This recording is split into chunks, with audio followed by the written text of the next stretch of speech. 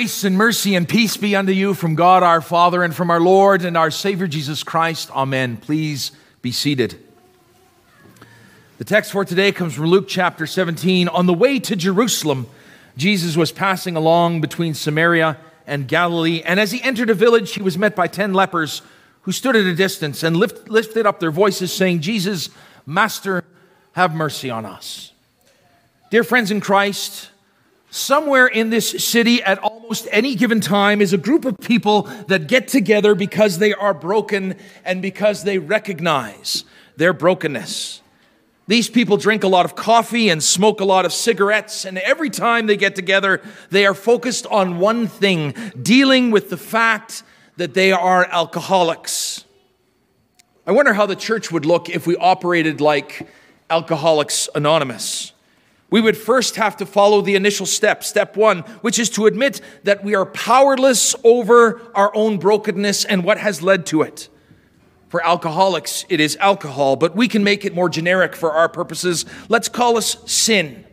It is sin, and it is unmanageable for us. Now, it's called Alcoholics Anonymous because you don't have to use your real name. You don't have to speak particularly about your struggles. But if you do, those people there at that meeting will hold your confidences unto death. What if we called ourselves Sinners Anonymous? And you could bring any sin you want to this pulpit, and we, sitting here, would not judge you. I don't know if that amount of transparency would be good or where it might lead, but that level of openness is terrifying. In fact, if we had a specific struggle, say the love of money, and it was called Love of Money Anonymous, or we could call it Lovers of Filthy Lucre Anonymous, those who belong to that particular group might feel like outcasts, as the world or even their fellow Christians might judge them, saying, it's just money. I can control my love of money. How come you succumb to it? You can put any word you want in there. Power, adultery, stubbornness, unforgiveness, idolatry, love of self, blasphemy, desire for revenge, covetousness, and the list goes on. Our problem is that somehow we think that we have power over sin, that we in and of our own will can just power through it or simply cover it up so that no one will notice. Who here has that level of trust to say, okay, I will stand before all of you and confess my specific sins? I'll go first. Hi, everyone. My name is Cy, and I am a sinner. What bothers me in particular is, wait, my dear people, I am afraid. I am afraid that if I tell you, you won't like me anymore. You might not have me as your pastor anymore. That if you knew me, if you really, really knew me, you wouldn't want to know me. But what if we had no option and had to wear our shame on the outside? In the gospel lesson for today from Luke, we have just that. 10 lepers who meet Jesus as he enters a town on the way to Jerusalem. This disease of leprosy makes them outcasts, pariahs, sets them apart from everyone else, and there's not a thing that they can do about it. The law for skin disease in the Old Testament is extensive, but Leviticus chapter 13 is clear in regard to these lepers. It says, as long as he has the infection, he remains unclean. He must live alone. He must live outside the camp. I wonder if members of Alcoholics Anonymous have ever felt like that. I wonder if other communities have felt like this. The gay community, single mothers, widows, those who grieve, addicts of any kind, the divorced, the single, those with broken bodies, those with broken lives, those with broken relationships, those with broken spirits, those who carry the burden of sin that think that it is so shameful that they cannot be forgiven. As I read the story of Jesus and the 10 lepers, I feel like a bit of an outsider looking in. I think, well, I don't really fit into this story. Not like some of Jesus' other parables. In this one, I think, I'm no leper. Have I not, though, in my sin said, I'm sure glad I'm not like this person or like that person? I most certainly have, forgetting that in my sin, I am the outcast, I am the leper, for I am deserving nothing but to be cast into outer darkness where there will be weeping and gnashing of teeth. We, like the lepers, can do nothing to fix our unmanageable sin. We bring nothing to the table to open the gates of heaven. The hymn writer is right when he says, "Nothing in my hand I bring." These lepers, though, have heard about this miracle man, Jesus, that he has done remarkable things.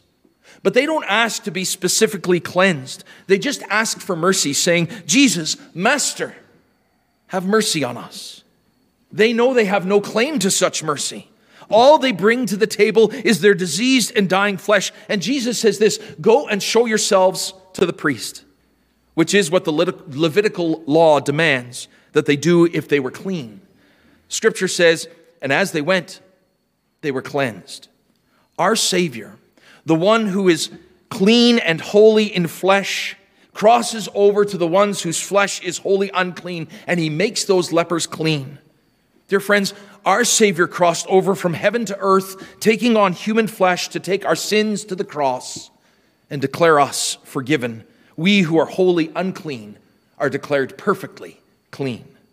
We who did not belong to anyone and were under the power of the devil until Christ claimed us as his own, when he washed us in the waters of our baptism, declares us fully and completely clean.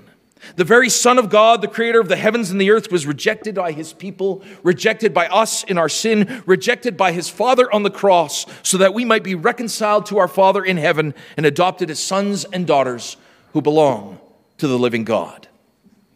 You see, we can't really call it Sinners Anonymous because we don't meet in secret. I know why you are here.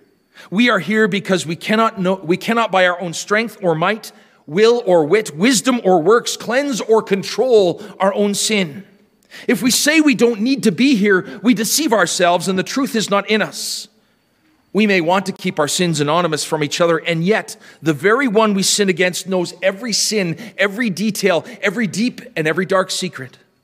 As David says, "Against you and you only, O God, have I sinned and done what is evil in your sight, so that you are proved right when you speak and justified when you judge."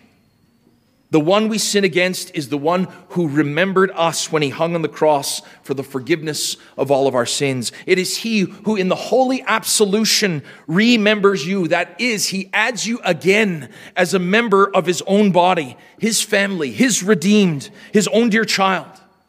And how does Jesus remember you? As God says through his prophet Jeremiah, "For I forgive their wickedness and I remember their sins no more."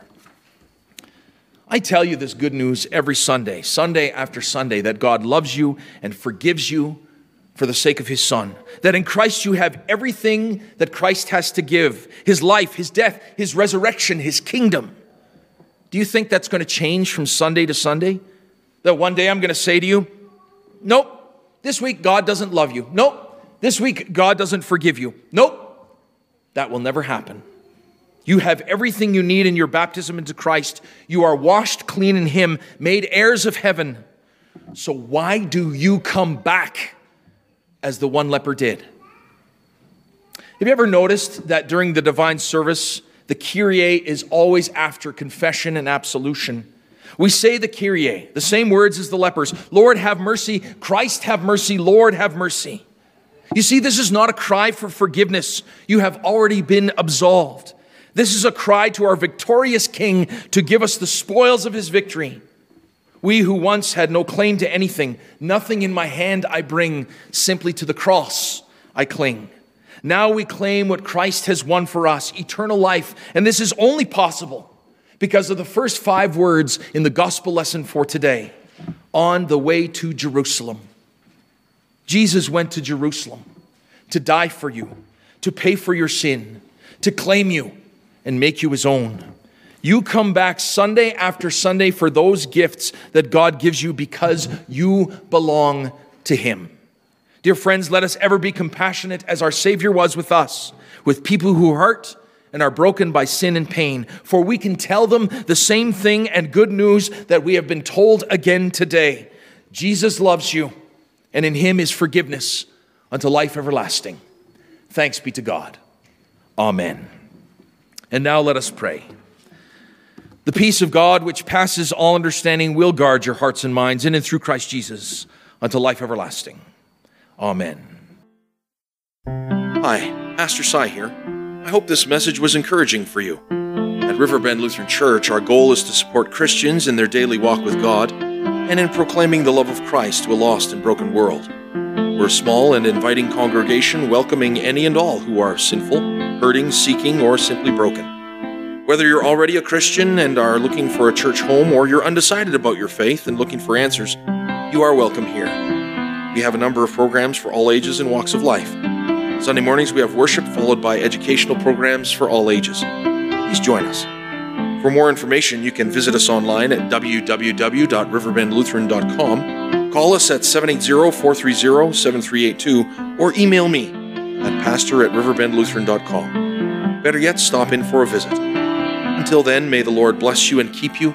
May the Lord make his face shine upon you and be gracious unto you. May the Lord look upon you with his favor and grant you his peace.